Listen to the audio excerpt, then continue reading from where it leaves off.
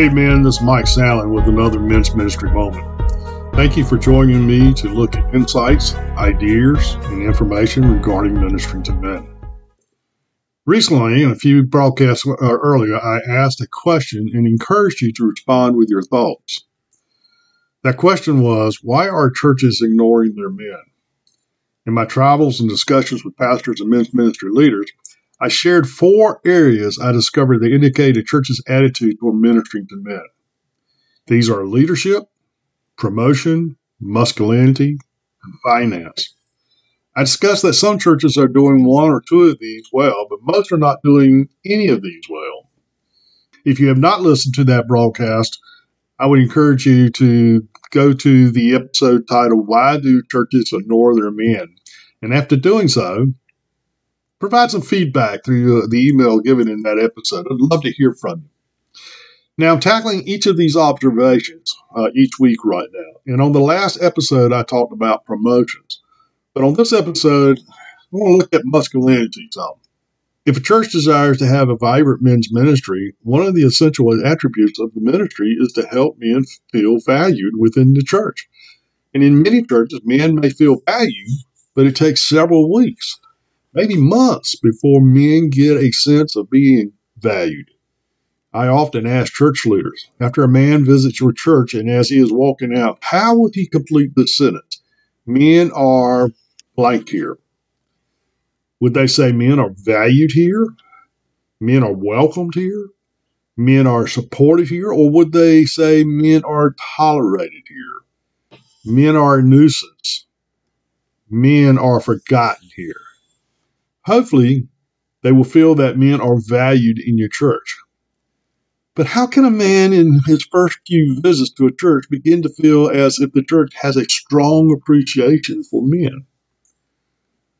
Well, let's walk into a typical church with a visiting man and visualize what he might be seeing. As we walk into the doors of the church, we may find men who are giving out information such as the morning bulletin or other info. Maybe a man will help you find a seat. There'll be a few cordial greeting exchanges to help the visiting man feel welcome. And if you have a welcome center or desk, it's usually manned by ladies. As the visiting man looks around, he sees the building walls are painted in nice pastel colors, most likely white. In the front of the church, there is a nice table that he recognizes as the altar table. And on that table is a nice tablecloth or doily.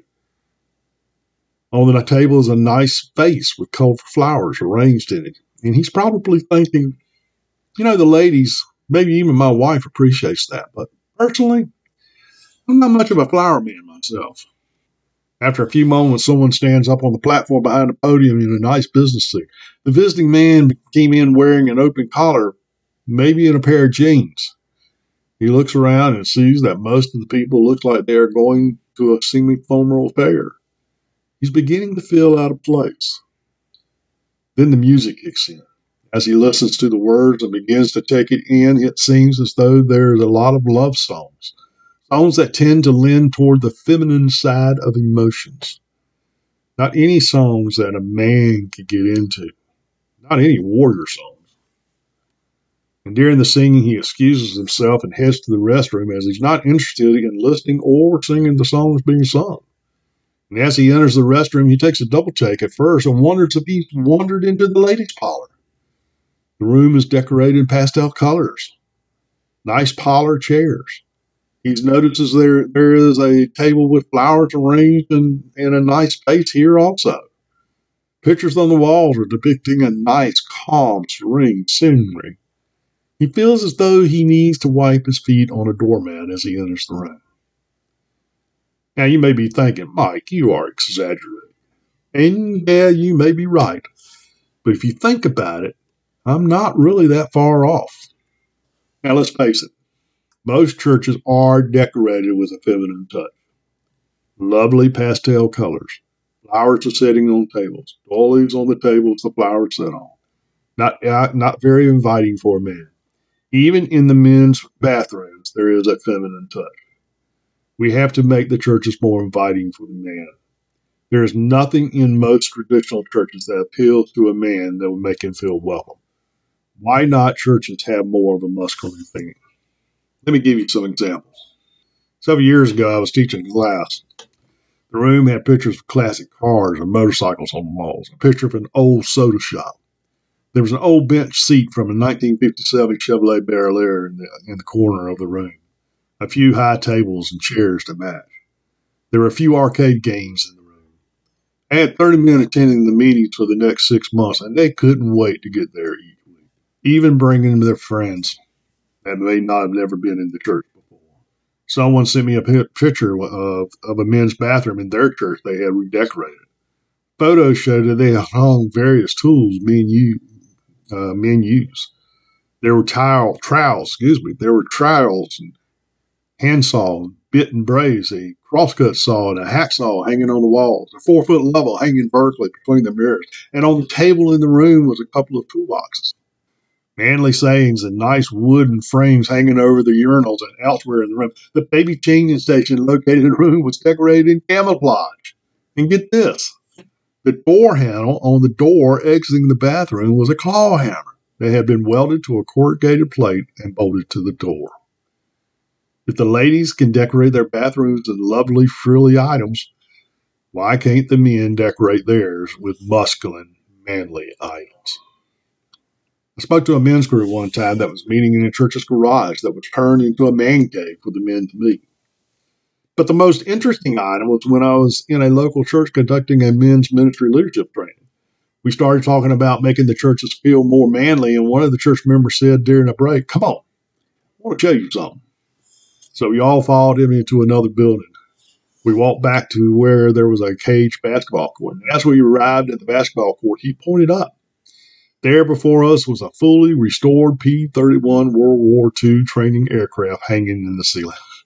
What man would not be impressed with? Now, I know every church cannot hang an aircraft from the ceiling, but I think you're getting the picture. Every church can change the decor in the men's restroom to be masculine and create a room as a man cave where men can meet for studies. Maybe even change the look of the main worship center that is more manly. Some churches are painting the walls in the worship center a darker color instead of the bright red. More churches are incorporating bands that sing masculine songs periodically, warrior-type songs. And if they utilize videos during the services, they occasionally speak to men. The dress code has even changed over the years. Men see they do not have to wear a coat and a tie to church anymore, and they can dress down. Now, let me say, I believe men need to be respectful in their dress. But what if a man comes in wearing shorts? I am more interested in reaching the man and having the man become the man God wants him to be as a husband, dad, employee, and friend. And I don't care if he does it in a business suit or shorts. So here's what I want you to do. Do an inspection of your church facilities and think about your approach toward men. Does the church appeal more to the women or to men? Nothing wrong with appealing to the women, but we do not need to forget about the men. What can you change to help men feel they are appreciated and valued in the church? There's much more we can discuss when reaching and targeting men, but I just don't have time to talk about that today. So maybe we can dive more into that in the future. But right now, in the next episode, we will talk about finances as it regards men's ministry. This is Mike Salmon. Join me next time on another Men's Ministry Moment. God bless.